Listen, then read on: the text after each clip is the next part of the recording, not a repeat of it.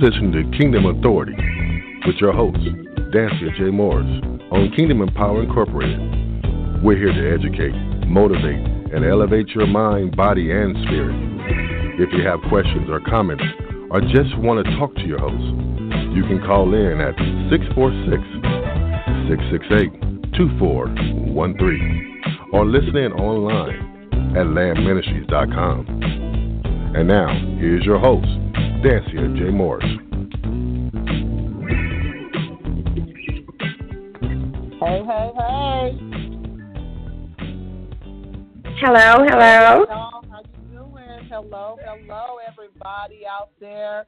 So glad that you all are here with us on tonight on Kingdom Authority broadcast. I am your host, Reverend Dancia Jones Morris. So glad that you can be with us tonight. Listen, I'm excited. Y'all, I know y'all hear me say this all the time, but I'm excited about tonight's topic. I'm excited about tonight's guest, and what a blessing it is to come together to take authority in our territory. Listen, we all have a journey. We all have things that come up. Life happens, and guess what?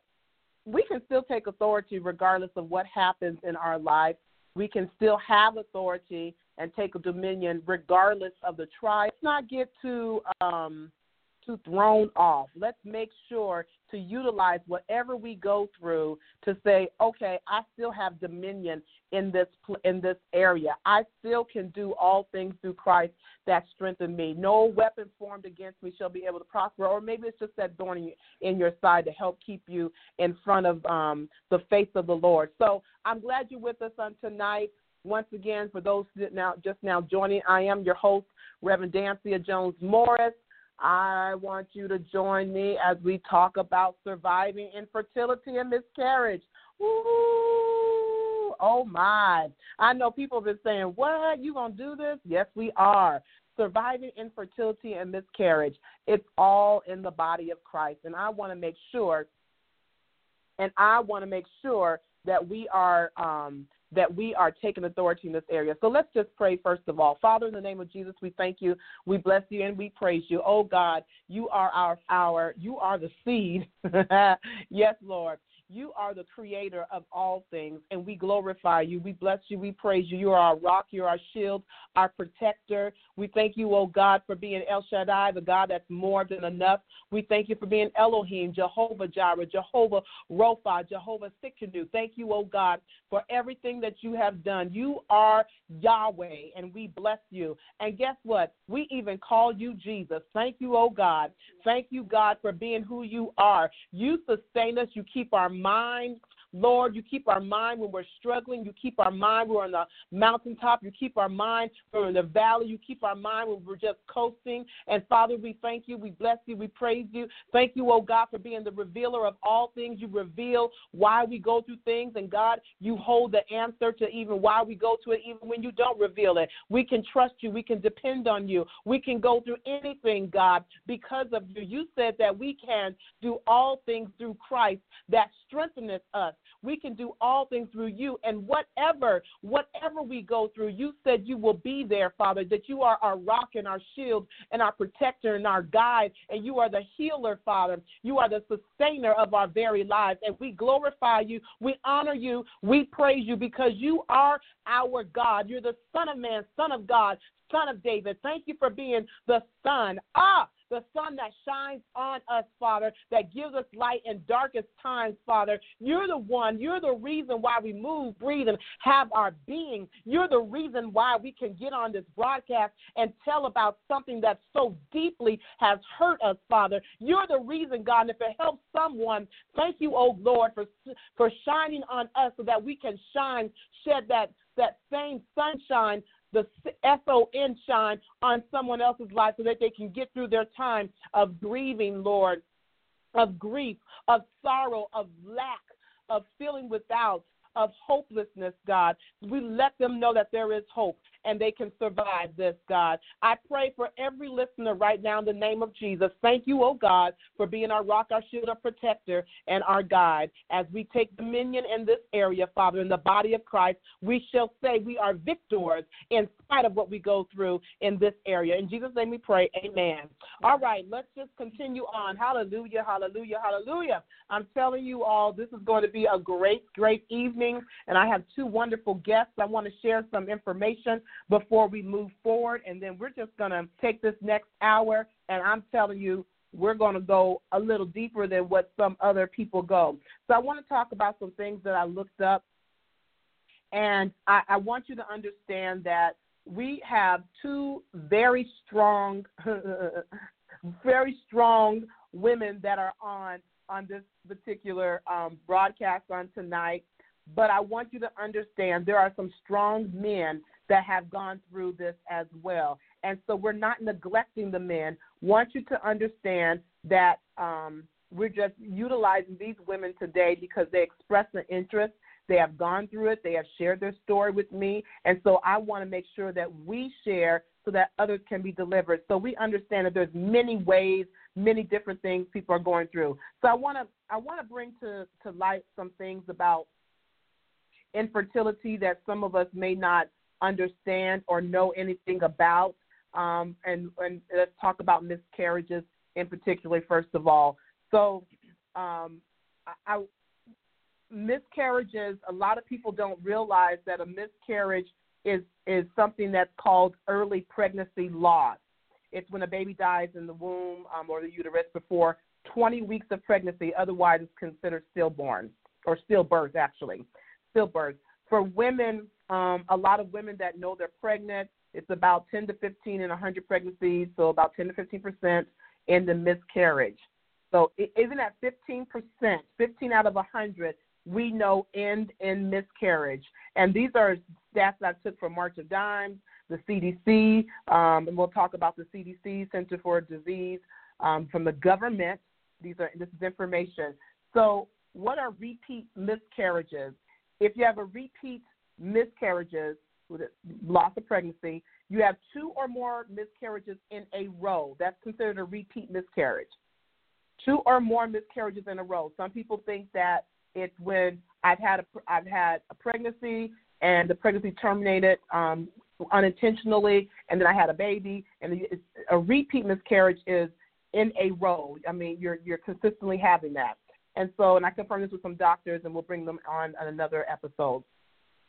About 1 in 100 women, 1% have repeat miscarriages, according to 2017 statistics. 2017. My understanding that has changed in 2018, so I'll try to get that data for you. Most women who have repeat miscarriages, 50 to 75 in 100, or 75% have an unknown cause. Some people don't even know why they have it. That's my area. Mine is considered somewhat genetics on my dad's side. All right, so we'll talk about that. What causes miscarriages? There's different things. We're not going into that right now. We're talking about some things so we understand that there are people that don't understand what a miscarriage is. Because some people just reproductive valley, and they can just get them kids in and get them out, right? And so they don't understand about this. So I have to give some stats first to help us understand. All right. So we're talking about infertility, which is the inability to reproduce. That's just the common terminology for it. So, and many couples have this. Many people have this. There are, according to the medical news today, the biggest major risk factor is age of when we start. And so since, education has become this big thing, more people are starting to have children after the age of 35, after they're settled in their careers and so forth, and they want to start later on. Now, when you're 16, 17, 18, you're popping out them eggs and stuff, you just, y'all know how I am. You're popping up them eggs, and then men, y'all know what to do with y'all. So age is a big factor. Listen to this. The average risk of miscarriage by the age by the age of the mother is as follows. Under 35 years old, 15% chances of pregnancy loss, 15% chance. So even under 35, you still got a 50% chance of pregnancy loss. Between 35 to 45 years old, between 20 and 35% chance of pregnancy loss. I'm well above 45. Now listen, over 45, my age group, about a 50% chance of pregnancy loss.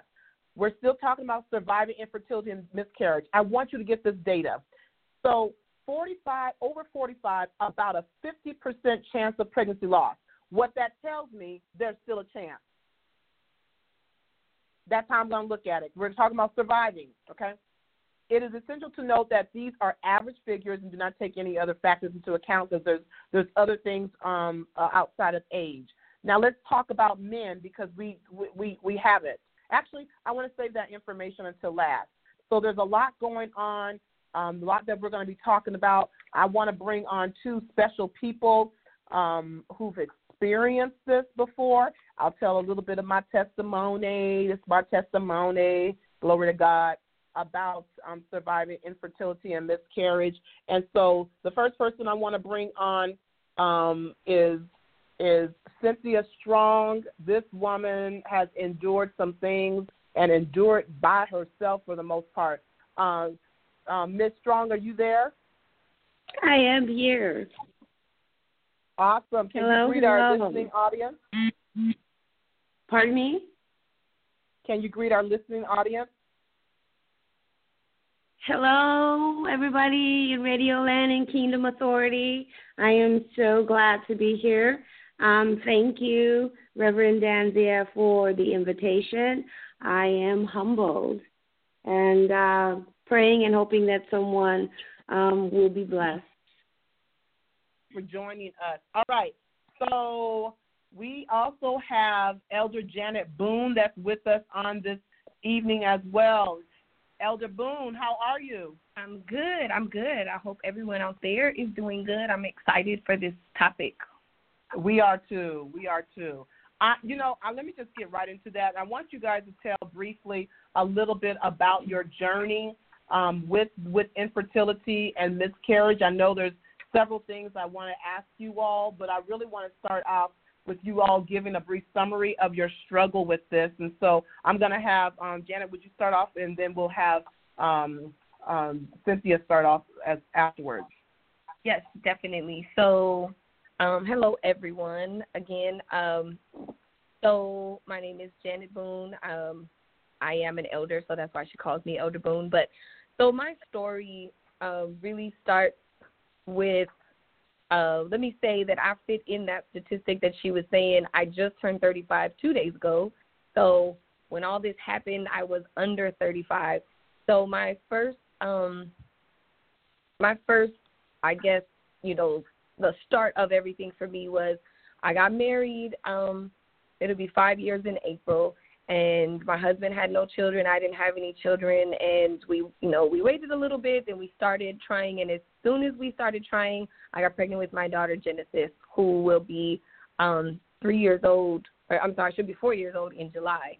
So as soon as I had her, it was kind of like, okay, good. This is a pretty easy process for me, And then we definitely always knew we wanted to have at least two. So after her, we started trying for another child. We waited about 9 months or so before we started trying again. And then that time it took me about 6 months to actually, get pregnant. We were really, really excited. So we started telling our friends and our family, right away. I think I started telling people I was, literally 5 weeks pregnant.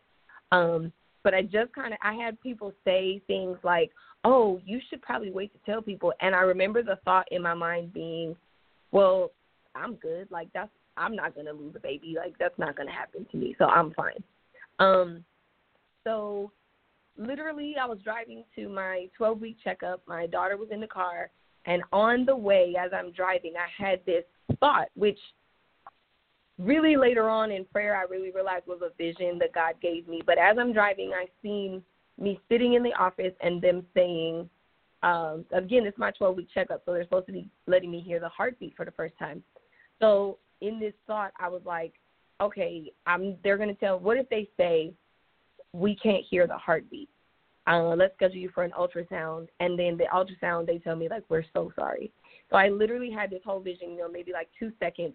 And my instant thought was, oh, my God, why would I think that? So I rebuked it and, went on to my appointment, and I was telling myself, that's crazy. You have to think positive. Don't let the enemy get into your thoughts, all that stuff, So walked into the appointment, and literally blow by blow, that's exactly what happened. Between the moment when they told me they couldn't find the heartbeat and the sonogram appointment, I spoke with my bishop, I spoke with my best friend, and they were like, don't worry about it. You don't think the worst, kind of. You know what I mean? Not don't worry, but don't think the worst. Let's stay positive. So get to that appointment. My assistant pastor works for my OBGYN, and I asked her to come in with me just in case, but I'm still trying to be positive. And sure enough, the lady said, I'm really sorry. I'm not seeing what I'm supposed to see, so I'm going to go get the doctor. And I lost it. Wow. So that was that. Then after that, they scheduled a DNC, and they told me that I had a mole pregnancy. Because of the mole pregnancy, I'm just kind of giving you guys the highlights because, of course, a very lengthy story. But they told me that because of the type of miscarriage that I had and because of the mole pregnancy, that I was at risk for some type of cervical cancer. That cancer is usually detected by them seeing that my HCG levels are rising, the levels that show that you are pregnant, but there would be no baby. So they told me that I could not get pregnant for a year because I had to be tested to make sure I wasn't getting that cancer.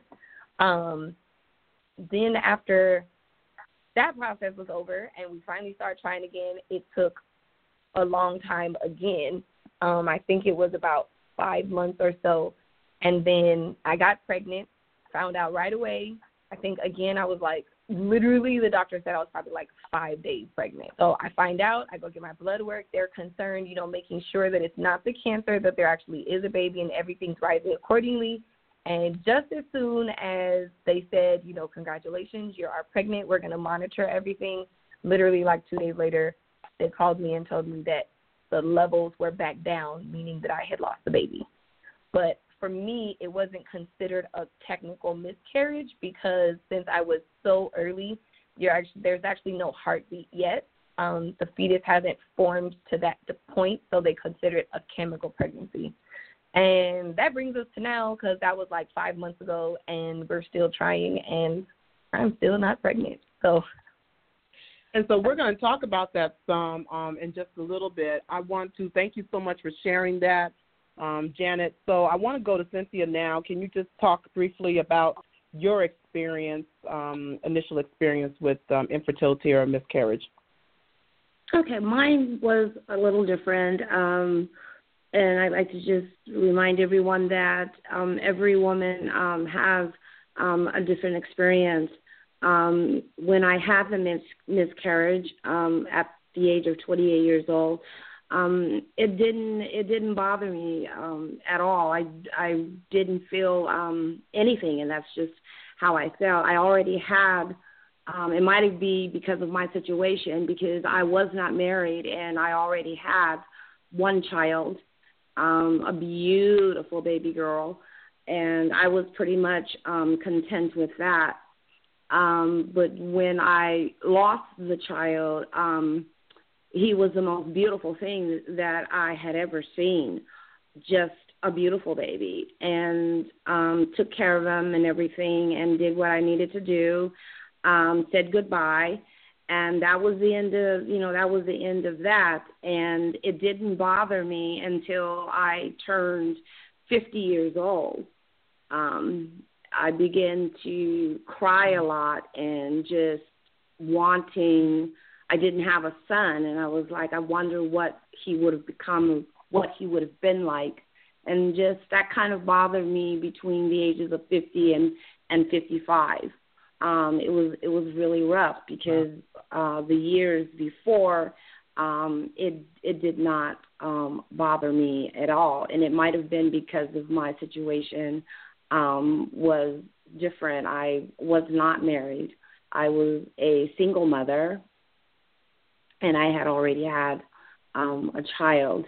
But then I began to watch other relatives that were married and wanting children and unable to have them. It was horrible, the experience that they were going through. And I watched this, and I was just like, wow. They really wanted children. And but anyway, that's my story. That's my experience that I had with, that's my story. Thank you. It's really interesting. I just have to comment on one thing, because you made a point to say that at the time, because of your situation or whatever the case was, and you had a beautiful baby girl, and yes, she still is and was beautiful. So, I mean, beautiful baby, y'all. So, beautiful baby. So when you talk about that, you said it didn't bother you till 50. I do want to talk about that just for a few moments, because why do you think, at that time in your life, that's when it began to impact you the way it did? Like I said, it might have been, because I was pretty much content with my daughter. And I already had one child, and I was not married, so I didn't want to have any more children and not have a husband. And so I was pretty much okay. It didn't really bother me, but like I said, when I turned 50 years old, between the ages of 50 and 55, wow, I was really going through the crying and wanting this little child that I had seen, back when I was 28, and it was a boy. And like I said, I don't have a son. I have a daughter. I had a daughter, and so, I'm just thinking maybe, the fact that it was a boy and I don't have a son, and just thinking, what he might have been. Would he have been tall, or what he would have looked like? It just really, really began to bother me. Just really bother me. Yeah. And let me just clarify, you had stillbirth, is that correct? He was, wow. I think I was like maybe 4 or 5 months. I'll put between 4 and 6 months. Okay. Wow. So that's stillbirth at that point. Yeah. Okay. He was already formed. He even had a head full of hair. He had the most beautiful hair. It was a bit better than my daughter's hair. But beautiful. I think between 6 and between 6 and 4 months. Yeah, people can't imagine what that's like until you experience that. I experienced that with a friend who may be listening on tonight, and just to watch that baby and see the formation of that child, and that hair gets you. The hair, the little fingers, gets you. And I know that seems a bit gruesome to some people, but having those final moments with that baby is really important for a lot of mothers. And so it is. I want to say this, first of all, not everyone can handle that. Not every, especially male that I've talked with, can handle that. But that's okay. That's okay. Everyone deals with it differently. But for that mother, having carried that baby and be able to see the formation of what you've carried, and it not move, and he not move or she not move, saying that final goodbye and holding your baby is so important. So I kind of want to bring that out to everyone. Let's kind of move on a little bit. So we know. Can I just say this? Go ahead. Sure. Before you move on, I did experience this with my niece. She carried the baby for 9 months, and I experienced that with her. And I tell you, my dad was there, and you know, part of this other family was there, and I was like looking at my dad like, you know, why don't you lay hands on this child, you know, and bring this child back? Because, you know, I looked at my father as having that type of power, you know, and it was very important that my niece, you know, share those last moments. They even left the child, you know, in the room overnight with her, and it was important for her to be with that child and those last moments before they take the child away. It was devastating for her and for our family, and she really went through something, and being so young, she was in her early 20s. So I just wanted to share that. Wow. Yeah, I you know, for men and women, my heart goes out. So my heart goes out, and so I want to shift a little bit. So let's kind of talk about we did a little bit, but both of you have children now. Yeah. Both have girls, and so I know that Cynthia, your child is an adult child, and Janet's dealing with a 4-year-old now, raising a 4-year-old. So we have vast journeys right now. So I want to talk about a little bit about the emotions of learning, first of all, about infertility in your life, and also the miscarriage a little bit. That first emotion. I'm sorry. I was going to say, like, before I say that, I think that you covered it in, you know, different things that you told us we're going to talk about, but I think it's important to realize that there's so many moving parts in this one person is going to have the same story as someone else. Like, everything is different, you know, for everybody. Even if it looks like the same exact story, people are going to have different emotions because of their background, how they were raised, how, like, what they were feeling in that moment, have they always wanted kids, like, all that's going to play in. So my first emotion for me was I was heartbroken. One thing, let me say, like I was saying, everybody's story is different. Something that I don't know if I'm sure I've talked with Dancy about it because we've been close for years, but because of some of my fast ways back when I was younger, before I really, really came to Christ, I had been told that I may not be able to have any kids because of some bad choices that I had made back then. So that was always kind of in the forefront of my mind. I talked to my husband before we even got married. Like, it was really starting to be a concern, but I was like, you know, I just got to trust God. And so then when I had my daughter, that kind of went away. But then to have the miscarriage again, or have a miscarriage, still try to kind of tell myself, like, wait, but God can do this. That's just one thing. And so now to be here with, you know, I expected my kids to be like 2 years apart, and now my daughter's about to turn 4, and I still don't have another child, and I'm still struggling to have, you know, to get pregnant again and have a child. Old emotion kind of still plays in some, and I have to constantly remind myself to trust God.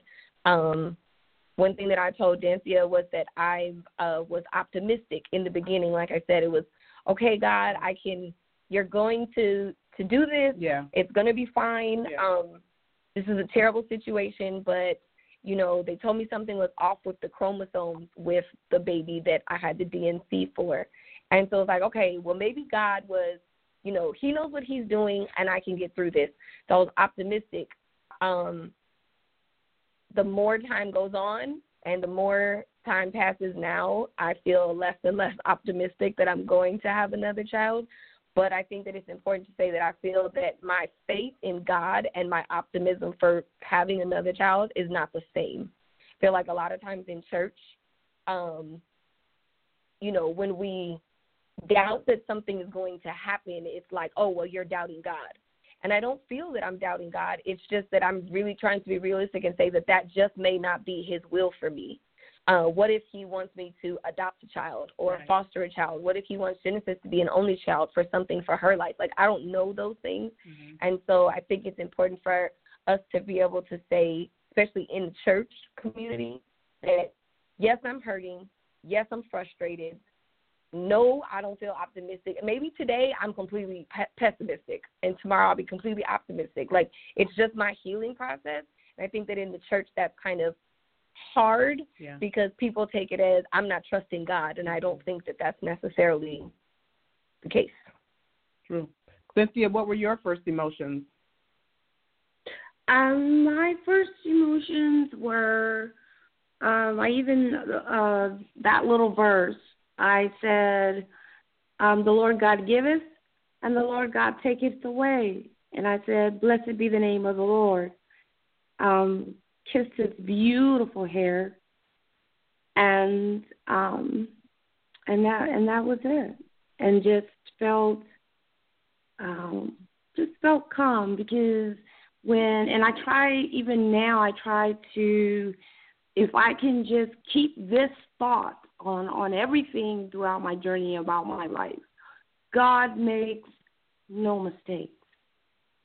That's right. That is how I live by. I always, whenever things happen, or, that is what I say, God makes no mistakes. But it was just, I'm not sure if I have a word for what I felt, but that's what I did, I said that, the Lord God giveth, and the Lord God taketh away.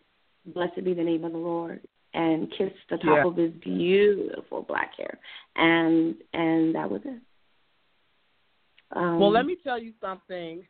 My journey is completely different from y'all, because I talk more about it in the book, but we won't release all of that. But I will tell you, I didn't even know I was pregnant, because I guess I was more like my mother. She, carried my sister for almost 6 months and still continued to have her menstrual cycle. So I was kind of like the same thing, And then I don't think I was very far along, and I ended up, miscarrying at the house.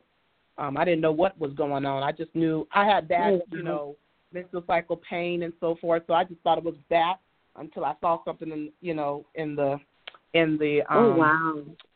I hate saying this, in the toilet. That's what really happened for me. And so I was like, what am I going to do with this? What is this? What just came out of my body? And I was tripping, I'm a little over-exaggerated. And so once I went to the doctor, I ended up finding out, and they did the DNC and all that so forth, And then also it was from fibroid tumors, the reason for my miscarriage, and inability to reproduce. Let me say it that way. I can just barely now say that in the last year, inability to reproduce. I haven't been able to say that for years. So let me just ask, you guys always wanted children, yes or no?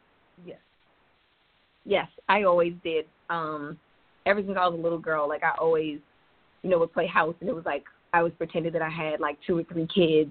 In my early 20s, I used to say that I wanted like 5 kids, because I grew up as an only child for 12 years, and I have 3 siblings that are, 12, 13, and 15 years younger than me now. But, yes, I always wanted to have a bunch of kids so that we could have this huge family, and definitely wanted more than one, because I did not want her to be an only child, her or him at the time, because I didn't know, I hadn't met her yet. But definitely I still don't want her to be an only child. Yeah. And what about you, Cynthia? You always wanted to have children or not? I didn't feel one way or the other. If I had them, I had them. If I didn't, I didn't. I wasn't one of those that wanted to be like my grandmother and have 14 children. But but when my little girl, when we call her Miss Scarlett, came along, she was the joy of my whole entire family. And when I say my whole entire family, I'm talking about my whole, my aunts, my uncles, my cousins, my mom, my dad. Everybody had her spoiled, and she was the first grandchild in our family. The whole entire family had her spoiled. Yeah, She was beautiful. Adorable. Yeah. Adorable. Yeah. So let me ask you all this. I'm going to shift a little bit. So I'm going to be kind of a little messy, but I want people to understand what we go through and what people go through during times of, the reality of either not be able to have a child, or not to be able to conceive again, or not be able to carry full term. So some thoughts when people, or they may still say to you, you don't have any kids yet? I mean, Janet, you went through that. I did. So by profession, I'm a hairstylist, and I say that because I feel like that kind of made it almost a little worse, because I'm dealing with a lot of women. And then instead of kind of having the office job where, or like a call center where you're not dealing with people who know you every day, or an office job where I can just kind of talk to one or two people, like I literally see 15, 16, 20 people a day, and everybody wants to know, So once I got married, it was like, well, are you going to have kids? And so like you said, there's always a slew of questions. I didn't really have to deal before I had her. I didn't have a lot of the why don't you have any kids yet kind of thing, because I was young. I was in my 20s, and I wasn't married, and I was in church, so people didn't really expect me. People were hoping I wasn't just, going to pop up pregnant. And so, but once I got married, we tried right away, and like I said, boom, I was pregnant. But I do think that, like, now people ask me a lot, are you guys going to try again? Are you trying again? Do you guys not want any more kids? And those questions get hard because people don't really understand, like, the behind the scenes of what's going on. And it's kind of, it's hard because people mean it from a genuine place. They're trying to make conversation, and they really want the best for you, and they mean it from a loving place, but it's still hard to feel those emotions because every time somebody says it, it's like a dagger. Like, yeah, remember, you still can't get pregnant. And sometimes it's even... That's exactly what it is. Yeah. That's what it feels like. Like you're raw, so I'm sure that I can say it. Every time I start my cycle, I'm frustrated. Yeah. So for like the first couple of days, I'm super irritated. And if anybody asks me that, inside it's like, please don't bring this up. I don't want to have to deal with this. I'm trying to have fun. I'm trying to be at work. I'm trying to be lighthearted and, all of that. So, yeah, I think that's just hard. But we'll talk about it later, I know. But sometimes it's like that. People ask that question because it defines us still to this day, from biblical times to now. Having children defines a woman to a lot of people. So let's talk about that. And Cynthia, I definitely want you to chime in on that. Why is it, because from your perspective and the time you grew up in and I grew up in, Janet's a little bit younger than both of us, what is it that makes people feel like they have to ask that question in the first place? Yeah. I keep forgetting that everyone isn't like me, but those questions are personal. I'm so glad that I know that, because I don't ask people that because, that's personal. And especially if you don't know the person very, very well, it's I don't know, but I've seen this a lot in the church when we have a young couple that gets married, and then 6 or 7 months go by and everybody's like, well, are you going to have any children, or are you pregnant yet? To me, those questions are personal. And if you knew that, I don't think that you would ask that. Yeah, and I've been guilty myself of asking that. Tradition, in the church, somebody gets married, and those are the questions that's asked. Where's the baby? When are you going to have the baby? I don't know. I think something that she said that was really like a key thing is, Cynthia, you said that it's personal. And I think that there's a lot of times in life that people feel closer, like people feel like they're close enough to ask us that stuff. Yeah. So I don't, that's what I was saying, unless Yeah, unless they really, really know you or someone that you've grown up with. But if I can think back, I just don't ever remember, doing that because I may have. But those, to me, it's personal. And then I come from a different era. I'm like totally old school. My daughter is 35 years old, and she has 2 children of her own, 4 and 9. So, wow, I'm up there. But yeah, I think it was, when I saw it in the church growing up, it was they either were very, very close to you, or it just seemed like that's something that to have. That's pretty much what people in the church did. Yeah. Whenever people got married, that's, girl, you ain't pregnant yet? What's up with that? That's exactly how it sounds. Yep. That's exactly how it sounds. Have a baby. It's time to have a baby, And my thing was, because I had one of my cousins come to me, and I told her, I says, if you do, don't have them unless you want them, unless both of you want them.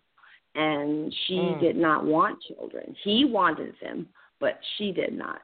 And so she's the same age as I am, and she does not. And to this day, she does not have children. She did not want them. Wow. Yeah. So and, let me just ask you this, and Cynthia, I want you to say first, what going through this, how does the family fit into this whole journey for let's talk about for you first of all. How does your family fit into this journey? I was like, when I was pregnant with my daughter, I was really, really surprised, with my mom and dad. They were so supportive, and they were right there. My mom was right there.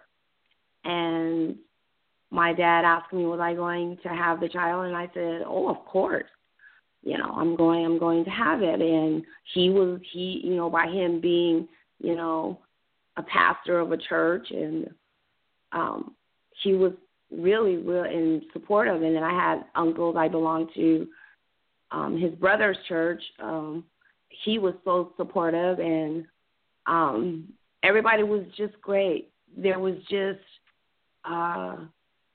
it took me a long time to get over this, and still now, even at 57 years old, whenever I remember this, I just get so upset. But there was just one comment that was made, and like I said, my daughter's 35 years old, and I still, when I think about it, I still get upset. And one person looked at me and said, oh, the bear finally got you. And I thought, what an awful thing to say to any individual. What an awful thing to say. And like I said, and that's, my daughter's 35 years old. And it's still, that little comment right there still bothers me today. The bear finally got you. And that's what someone in the church said to me. And wow. Yeah, those are some of the things. But other than that, my family, they were great. My family they were beautiful. I, just spoiled her a little bit too much, but they were beautiful. I just had that one bad experience, But everything else, went smoothly. I had her, and I was good. Praise God for that. Good. Yeah. So they were, they were, me, For me, I'll say my dad's not really in the picture. My biological father is not in the picture. My mom is like my hero. That's my best friend. She's my ride or die, my biggest cheerleader. Like, she's at everything. She's always there. And my mom had not that I'm here to tell her story, but she had several miscarriages herself.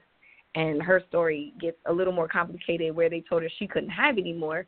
Clearly they were wrong because they said that after me, and I have 3 younger siblings. But I just say that to say that she was a big help for me in this. My mom's kind of quiet. She's not necessarily a person that has, like, a lot of words. She kind of, I think, underestimates her own power as far as, like, how much she can help. But I read an article one time that said that literally it's like proven scientific fact, but we all know that science is just them studying what God already created. But that the sound of a mother's voice, no matter how old the child is, no matter, like, I'm 35, it does not matter how old we are, but the sound of our mother's voice it releases something in our body. I don't remember the chemical, but it releases something that calms us. It reduces stress and anxiety. And so sometimes I just need my mom to be there. Even now, like, when I have hard days, I'll just call her. I talk to my mom pretty much every day, but there's days where I'll say, can you just come over? And so she was a huge, huge help for me, just being there, like just sitting in the room. The day that I miscarried, I still remember my mom came to the house, and she came and stood by the bed and said, what do you want me to do? And I said, can you just hug me? Like, I just wanted her to be there, and she's always there. As far as the rest of my family, my siblings, like I said, they're much younger than me, and 2 of them are boys, so they're kind of, like, completely clueless, like, no idea how to help my sister. But just knowing that they loved me and they were there was enough. Yeah. Same with my best friend, and even Dancia. Like, I have people that God gave me as family, and so people have been supportive. But it's just really knowing that they're there to support you and to love you. So, and my husband, he's a very quiet guy. Like, I think he could probably go all day without talking if I didn't ask him questions and make him talk. So, he didn't say much, but it was like, what do you need me to do? And I knew he was praying. I knew he was in his word. I knew just by things he would say, and he just has this way of calming the room. And so he was right there, and he's been very, I'm kind of going into your other question. I'm sorry. It's fine. But, keep going. Okay, but he's been very helpful as far as, I know that he wants another child, but he'll say, like, after we had the chemical pregnancy, which, let me say, it doesn't feel any different to have a chemical pregnancy. For me, it doesn't feel any different than my first miscarriage. But he said, well, don't worry, babe, we can try again. And after a couple minutes, he came to me and he said, I want to apologize. And I said, for what? And he said, because I said we can try again, and I didn't even ask you if you wanted to. I didn't ask how you felt. I didn't ask if you were okay with trying again. If he said, and I'm not going through what you go through. I don't feel it the way that you feel it. And that just means a lot to me. He still says it when we talk about stuff, but it just means so much to me to know that he's sensitive to the fact that it's my body, and I feel a different connection to, a child instantly. It's not, it's as soon as you find out you're pregnant, you feel connected. Right. Mm-hmm. So him knowing that and him being sensitive to that really helps me. And I think that's part of, just the biblical concept that my husband is my covering. That's so awesome. He covers me and prays for me, and that helps. Let me just say this. I was reading an article on Wellness Being or something like that, and it talks about men that go through, they have similar grieving processes, but they are trying to be that covering that they become emotionally sick. Let me say it that way. They become emotionally sick. So I want to say this to everyone out there that's listening. We cannot displace the fact that men grieve as well. It just may look a little different, but on the inside, especially those, my husband's very quiet. Well, with everybody else, he's not quiet with me. But but it's so important to know that they are grieving. They're going through the same thing. With me, my husband feels a certain way because of my struggle with infertility. I have 5 stepchildren, and 2 of which been, or 3 actually have been in my household. So when I think about that,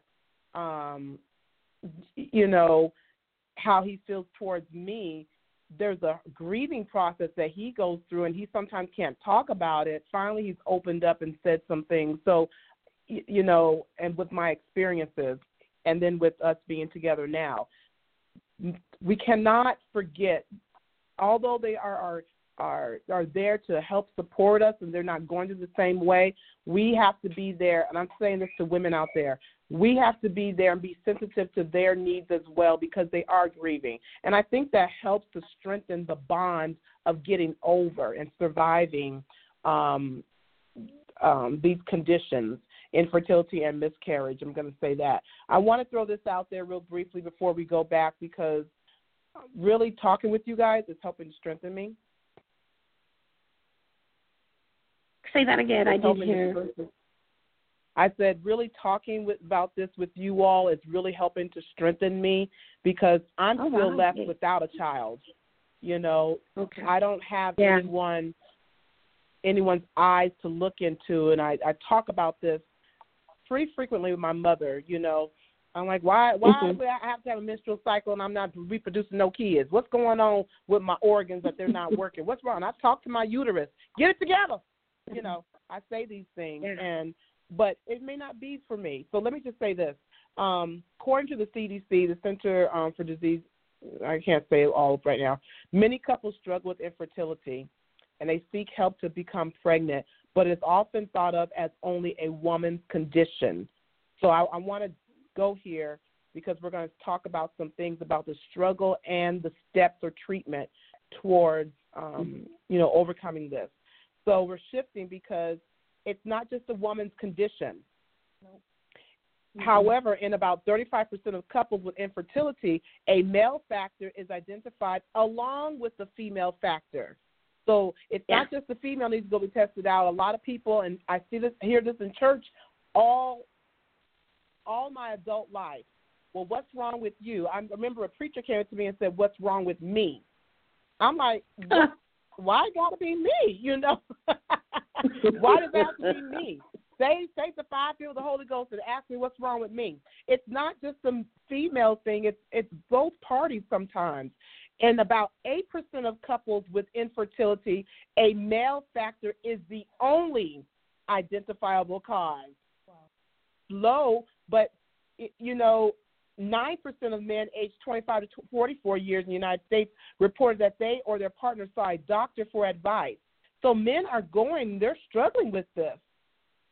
Yeah. So I want to talk about some things before we get to steps and treatment, or actually as we go into steps and treatment. What do you wish, first of all, others knew about those who struggle with infertility? Let's start with you, Janet. So let me say, like, my answer to that really ties into what you just said, that I wish people knew that it's really not just the woman. Yeah. I feel that this is not a new issue. No, it's not. Sarah dealt with, infertility. Hannah had infertility. Like, this isn't anything new. But again, it's so amazing to me that, like, as we've developed as a society and we've developed as people and we've evolved, that the mindset really is still the same as it was in the Old Testament. Yeah. Like thousands of years ago, and we still have the same mindset, because Sarah, one thing that when I studied, we don't really know a whole lot about Sarah. The Bible doesn't give us a whole lot of, like, history about her personal stuff. It says she was barren. That's it.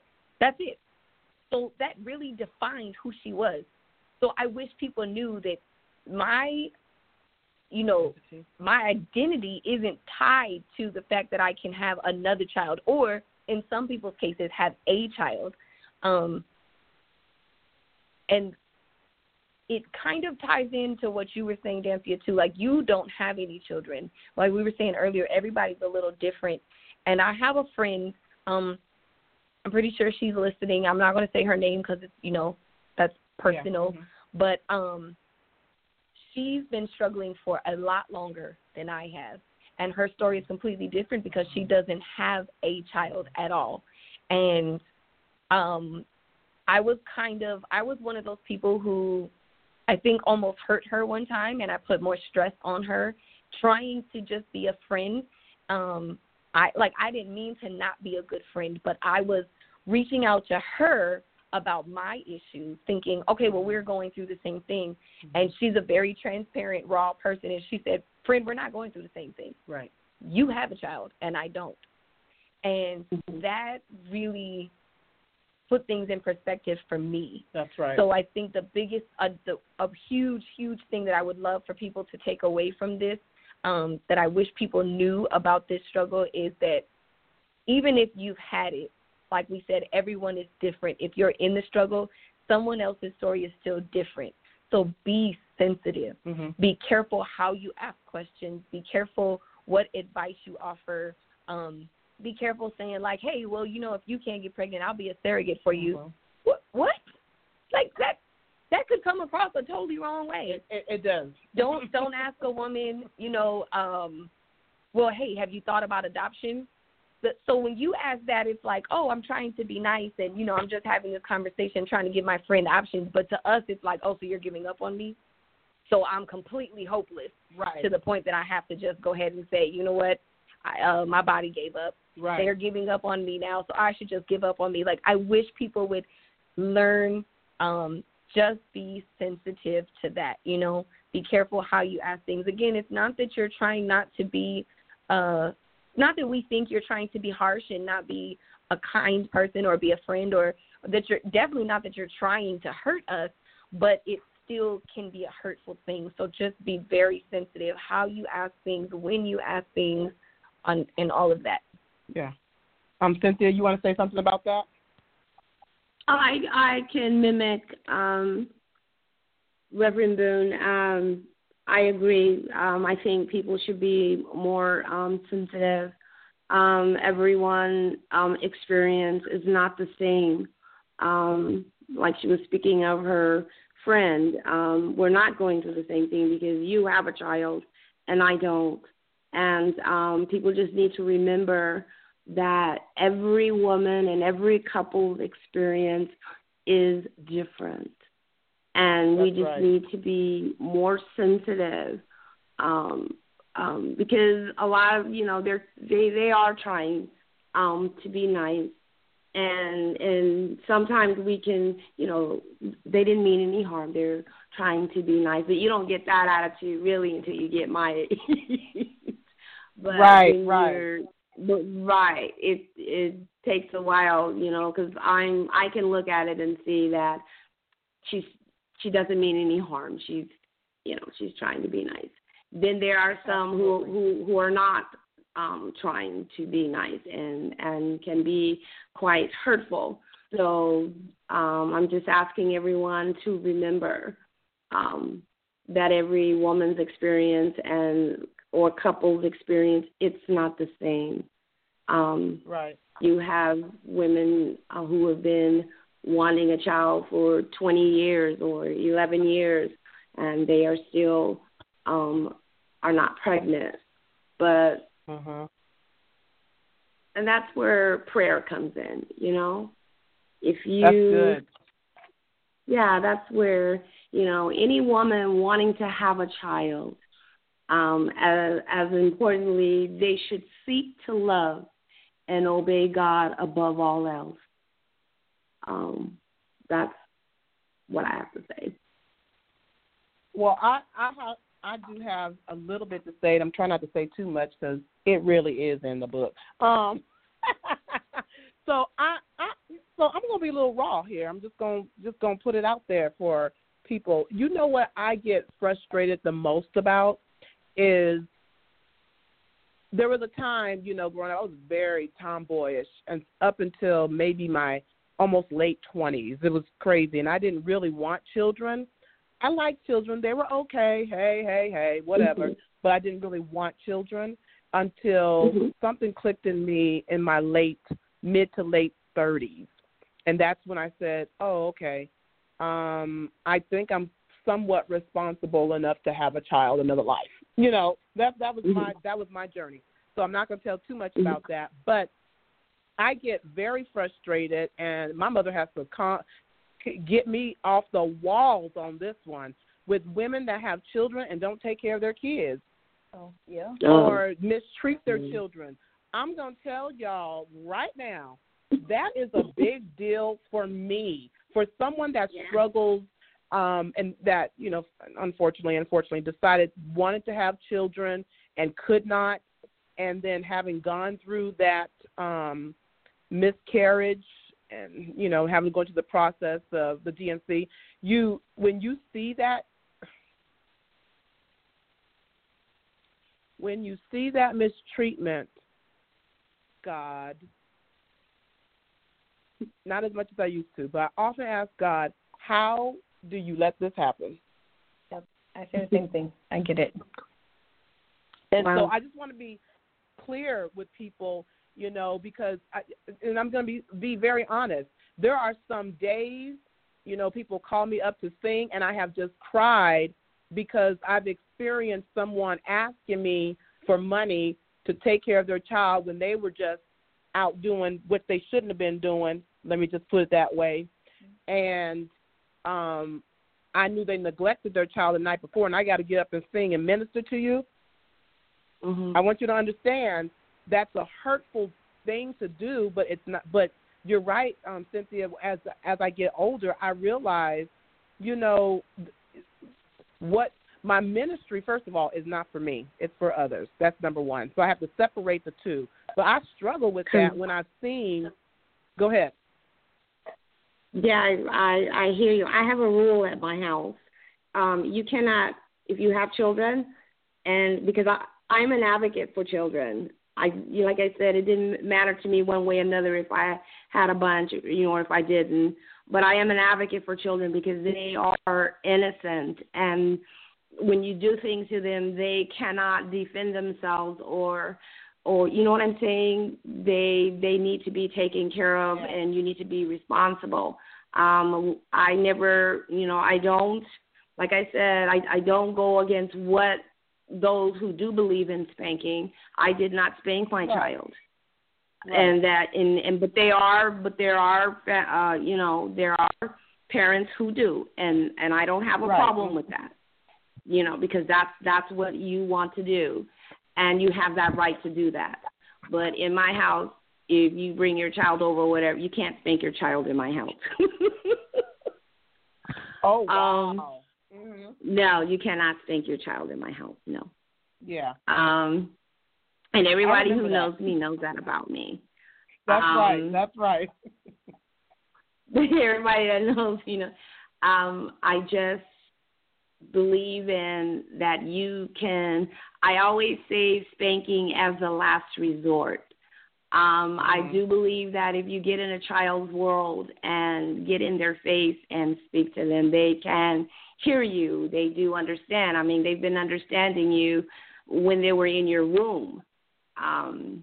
My little great nephew, Joubert, I could get him to do anything inside of his mother's womb. When I told him, Joubert, move over to the left, that's what he did. He didn't listen to anybody but me. So if you can get an unborn child to do it, you certainly can get a child that's already here. Speak to them. You know? Yeah, that's powerful. My little niece, I get in her face and I speak to her. You know? But that's me. You know, that's me. But yeah. Yeah, that's pretty powerful right there. So there's different things that we can talk about regarding this. Let me ask this question. There are many different things that increases the risk of infertility, and a lot of kids, since they're not thinking about, you know, having children, they're just thinking about having fun. I know I was one of those. There's a lot of things that causes us to go into the whole traveling down the journey of infertility, like smoking, you know, excessive alcohol use, overweight, obesity, you know, all these different things. And marijuana is big now, but what kids don't understand is that you just may travel down the road of infertility as a result of that. Even exposure to radiation, you know, children that have to go through different treatments as children. They're exposed to the possibility of never being able to have a child, even if they're okay after they grow older. You know, I don't know if boys know that if your frequent exposure of the testes to the high temperatures, such as getting in a hot tub, you know, getting in a hot tub, frequent sauna, those athletes that, you know, sit in, you know, in different areas, even if you're wheelchair bound, you know, there's all kinds of different things, certain medications, pesticides even. We get pesticides everywhere, you know, causes infertility. STDs cause infertility. Now, I was getting ready to say the biggest one is STDs. That is the biggest one. Absolutely. Yeah, and you got them going around absolutely. And so, you know, drug use. So there's so many different things. So with that, there's so many things that keep us from, you know, reproducing. What were some of the steps or treatment or healing you experienced to accept or overcome this condition? And I'll start with you, Janet, first on that one. So let me back up and I'm going to be real transparent because I told you I'm an open book. So one of the things that you mentioned that causes infertility is, you know, STDs. That's what happened to me. Mm-hmm. Like, a lot of people aren't willing to say that. Well, I was fast and I was young, and somebody that I was dealing with, actually someone that I was really in love with, I kind of knew he was dipping out, but I didn't know. Right. Like, I didn't want to know. Let me say that. So I ignored all the signs. But he gave me chlamydia. Mm-hmm.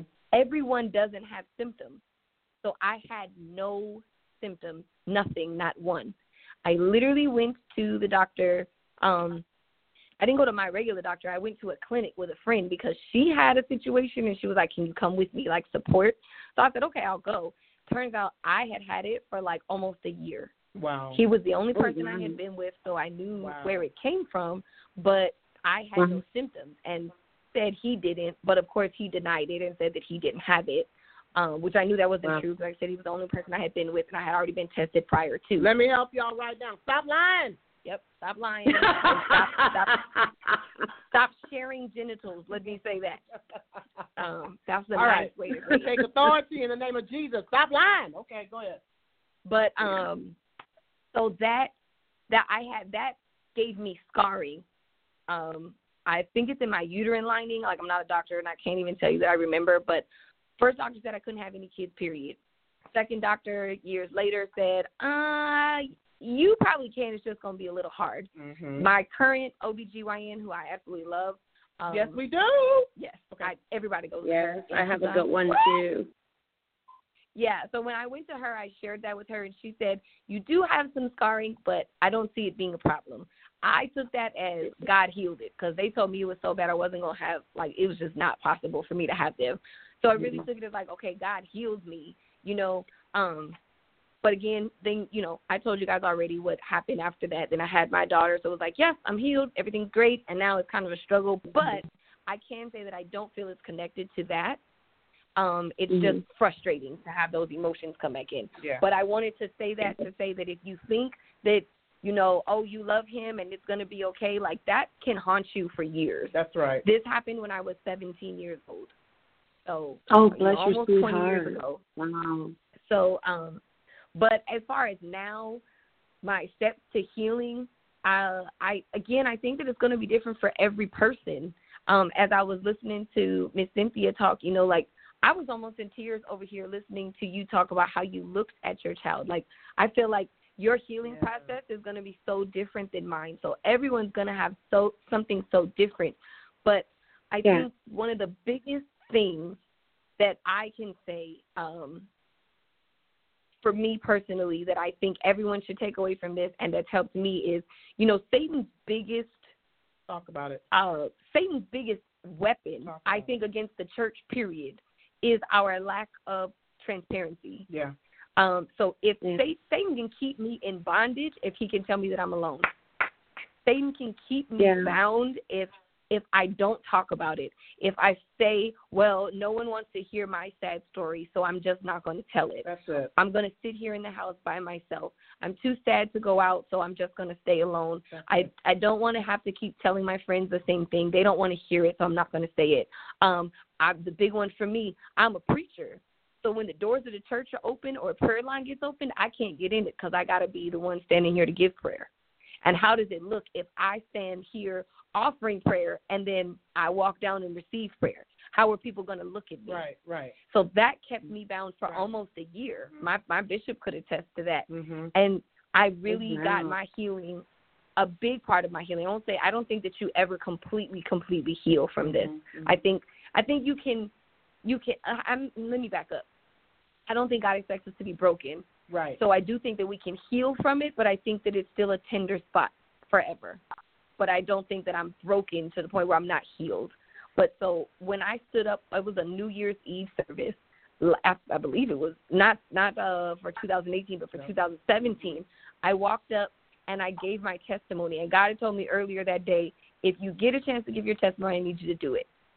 So that, the opportunity presented itself. And when I started talking, and I kind of broke down crying and telling everyone, this is what happened and it hurts. And like today, I'm mad and I'm angry and sometimes I'm frustrated with God. Still trust him. Doesn't mean I'm not, like I said earlier, doesn't mean that I don't have faith. It doesn't mean that I don't love God. It doesn't mean that I'm trying to turn away. It just means that, hey, today sucks. Like this hurts. And I don't feel like dealing with it today. Right. Mm-hmm. And sometimes I would tell God, it's like being, almost like being in a marriage. I don't want a divorce, but hey, today, you know what? I don't want to look at your face. I don't want to talk to you. Go sit in your man cave and don't say nothing to me. And that's almost how I treated God. Like, nope, I love you, and I'm not walking away, but I don't feel like talking to you today because you could have stopped all of this.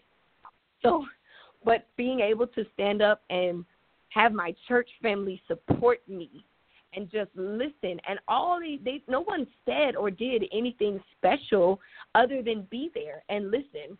But I think that it's a huge thing to be able to say, this is what I'm going through. If we, like your title is, you don't have to suffer in silence. That's really what we do if we don't share. And I'm not saying you have to tell the world, get on a radio show and tell the world like I'm doing. Mm-hmm. That may not be for you, but talk to someone. Even if it's I go see a counselor. I go to a counselor. The Bible says to, seek wise counsel. So I have a Christian counselor that I go to because I don't need somebody just taking me off on the deep end, I need somebody to bring me back to Scripture. But I think that it helps to go see him, and even just to do things like this. For me, this helps me. And your story may be different, but find a way to get it out of you. Yeah. Like talk to someone, even if it's just your best friend. Yeah. Talk to someone and share what you're feeling, because that's going to give you a type of relief. So I think that for me, that's what is a big healing process. I love it. Ms. Cynthia, can you talk about yours, like steps? Pardon me? Can you talk about like steps or treatment or how you overcame this time? I can steps and treatment for infertility. We pointed out a lot of the reasons, and one of the first things you need to do is, if you think that you are having those type of problems, is you go to your primary care physician and you relate to he or she what problems you are having, and they will direct you to an OBGYN. Those are the first steps that you do, because everybody's going to try to tell you something. So the first thing you need to do is seek medical help if you do feel that infertility may be the problem. And make sure, oh my God, because one of the biggest things that we see that causes infertility that I've seen over the years is STDs. And I see one of the big reasons why they were preaching abstinence in the church, because not everyone will have something and not tell you. Wow. And I just can't believe that there are mean people out there that do this. Yeah. But what they don't know is that, what goes around comes around, and comes around 10-4. Whatsoever man soweth, so shall he reap. When you're passing these things on like this, these things can cause someone to be very, very ill, or could even kill them. And then there's some things that 2, 3 that I know of that you cannot get rid of. There is no cure for them. So if you are in such activity, you do need to go to your primary care physician and tell them what's going on, and have the necessary tests and treatment.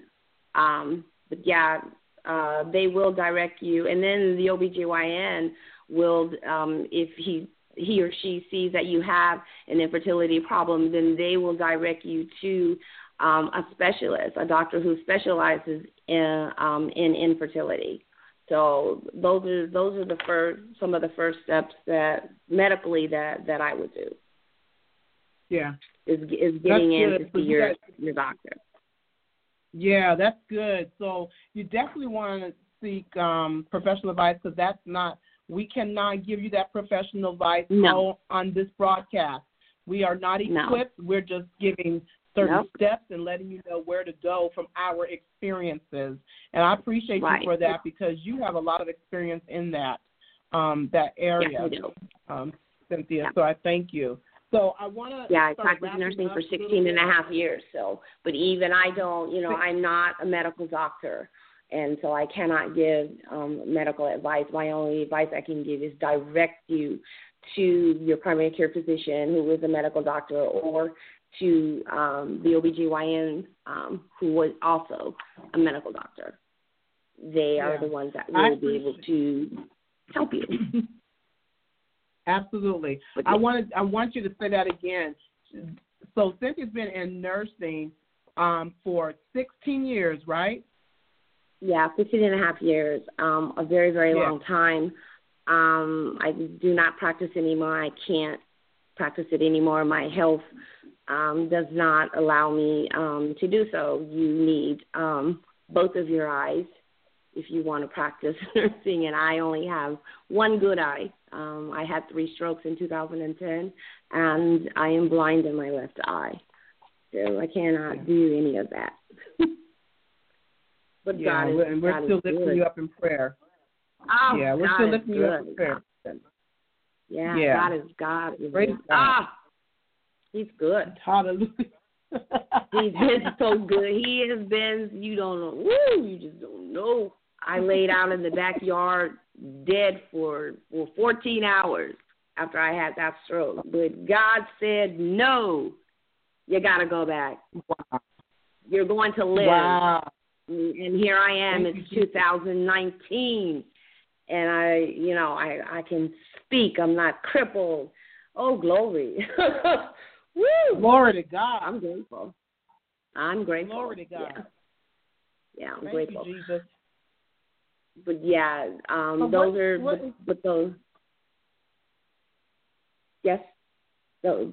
Go right ahead. Those are the necessary steps that that need to be taken. Is please go. If you feel that something is wrong, please go and see your primary care physician, and they will direct you in which way to go. Definitely. Thank you. I appreciate that. Yeah. So what encouragement, Ms. Cynthia, what encouragement can you offer others who are traveling down this journey of either, getting over having miscarriages, even stillbirth, and or infertility? It took me a long time to get to where I am now, and I'm trying to.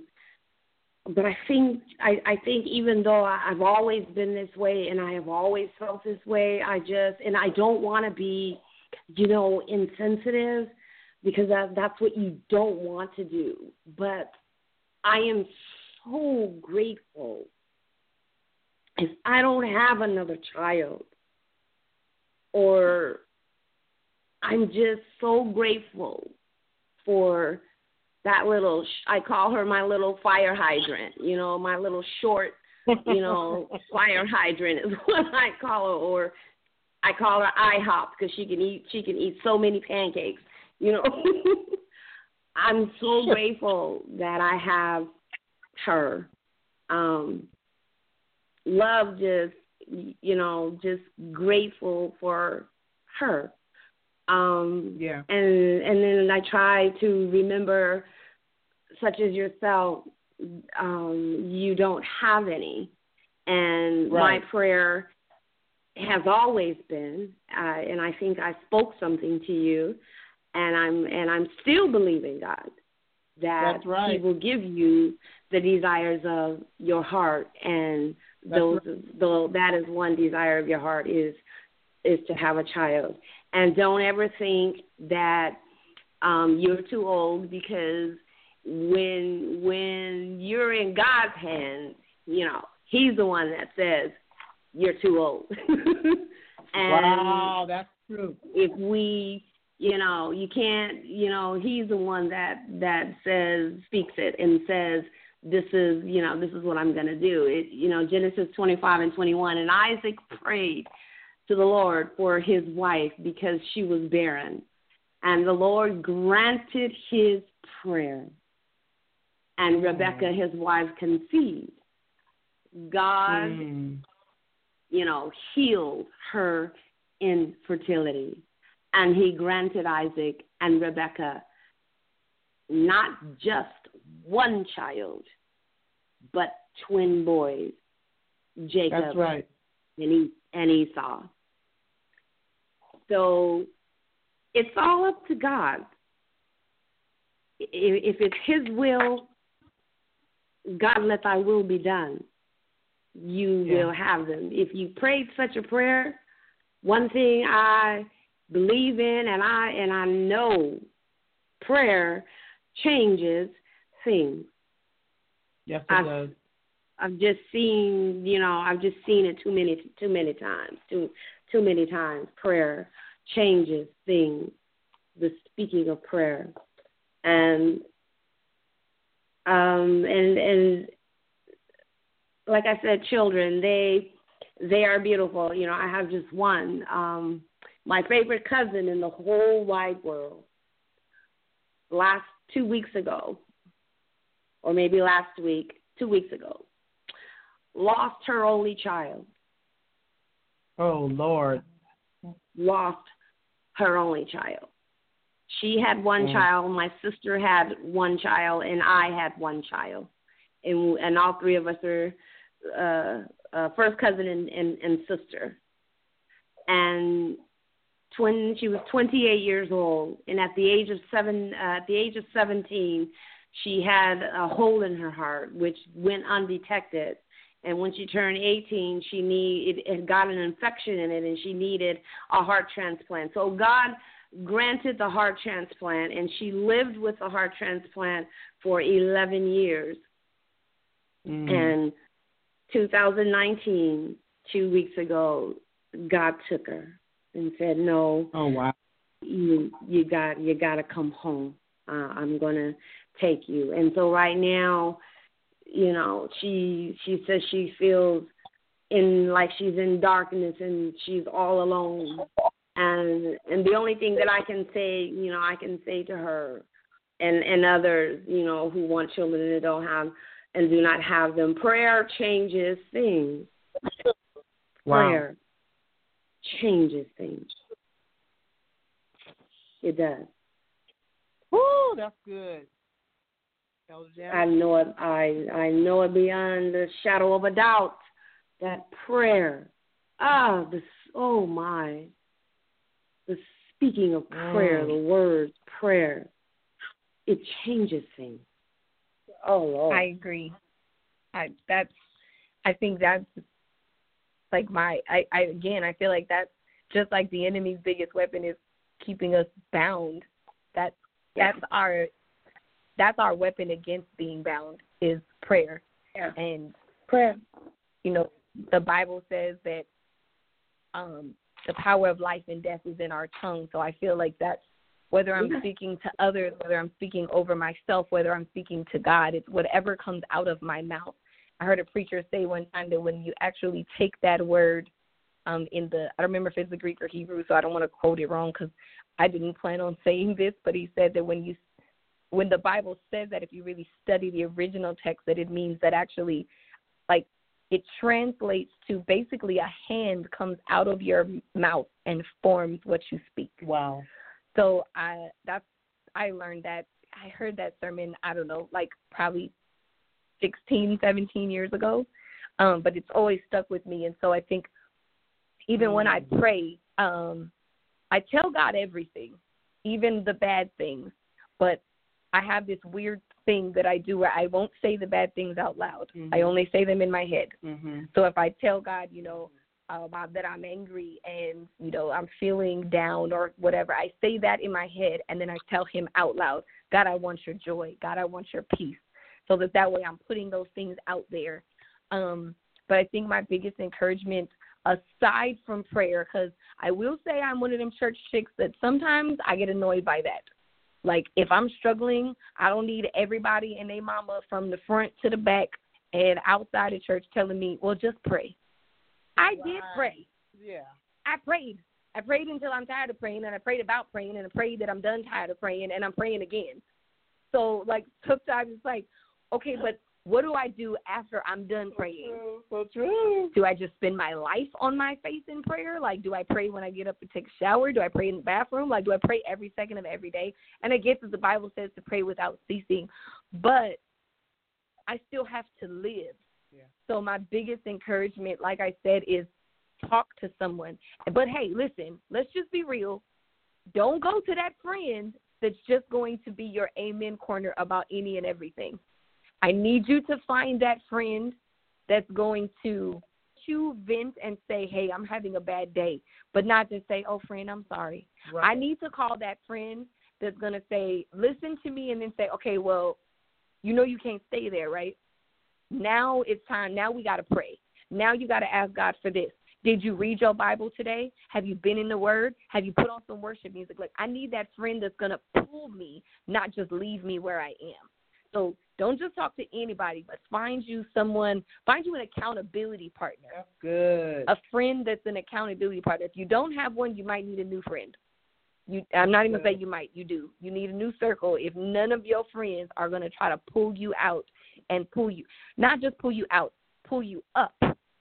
I need someone to pull me up, not just pull me from side to side. I need someone higher than me sometimes to pull me up. So that's my biggest encouragement. And then, like I said, I really am an advocate for, like, go get professional counseling. Yeah. Find a Christian, because you don't need to go to somebody that's just going to pump you full of meds or, tell you a bunch of stuff. And I'm not speaking against meds or anything like that. I'm just saying you don't want somebody to have that be their first solution. Right. I need somebody who's going to take what they say to me and balance it out with the Word of God. And I also want somebody, I appreciate my counselor that I see thoroughly, because in the middle of a session, he's giving me all the, these are the steps, this is this and this, but then he stops and he says, let me tell you what I just heard God say about you. That's right. I want that. So I think that that's a big thing. Even if you don't feel like you have any, I've had some people say that they don't really have any friends at all. They don't feel like they have anyone they can go to. They may be a Christian in the closet. None of their friends or family knows that they're saved. So if that's you, like, I'm sure that any one of us on this call would say, like, reach out to us. Like, we'll pray with you. We'll pray for you. Stay connected to, to Dancia and what her ministry's doing. Find a local church if you can. Like, that's my biggest thing, is to stay connected to the body. Right. The Bible says don't forsake the fellowship of the saints. That's right. Beyond just Sunday morning. You need to be connected with someone. Your pastor should challenge you to be better. Your circle should challenge you to be better. You should, if I can't pray for myself today, I should have someone that can pray for me. Yep. I need people in my circle that have discernment, that if I don't have it in me today to say that I'm frustrated, that they sense something's wrong, let me just encourage her.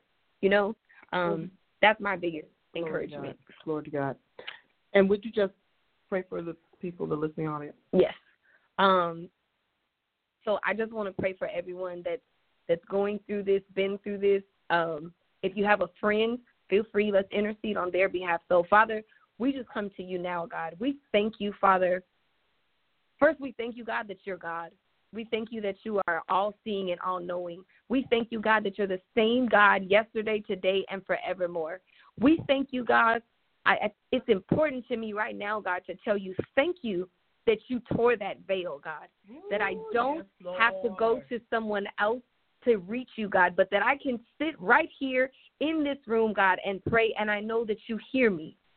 And I thank you, God, that your spirit makes intercession, Father. So if I don't say the right words, if I don't feel the right things, God, that your spirit is interceding. I thank you, God, for those things so much because it matters in this moment with this topic, in these emotions, with this group of people, God. So I just thank you, God, that we can come to you. And I'm asking, God, yes, Lord, on behalf of everyone that's on this call, on behalf of everyone listening in, on behalf of everyone that will hear from people who are listening in, God, that this would just be a moment of breakthrough, God, that something was said on this call, God, that will encourage someone, even if they can't pinpoint it, God, but they will hang up and feel better. And, God, that we as a collective body of Christ would be able to come to a place where we say, not my will, God, but your will be done.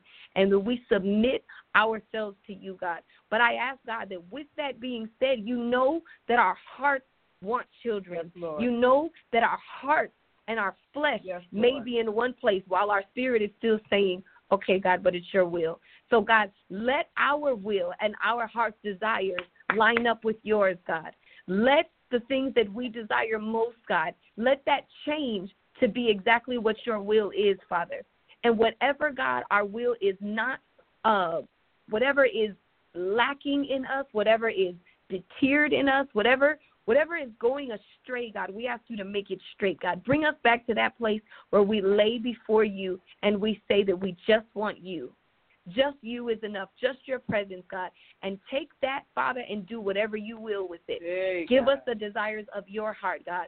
But because my heart may be heavy from that, Lord, because someone on this call may say, I want God's will, but I still want this baby. I still want this. I still want that. God, take things that are in our heart and make us good with the place that you have for us.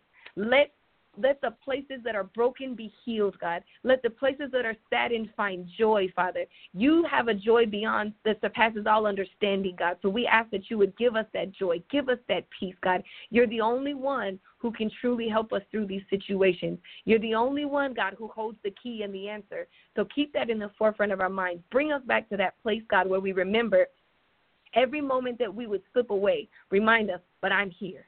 But I'm here. God, show people that you're there. Let someone in another country listening to this call, God, let them feel your presence right now, God, wherever they are, whatever they're doing. Let them know that you hear their prayers. You hear their heart, and you see the pain, God, but that you will do something about it. Whatever that looks like, Father, whether it's that you would grant a petition to give us a child or that you would make us good with the fact that we don't have one, but that you would heal us, God. And again, Father, make us our brother and sister's keeper, God. Let us find people that we can connect with.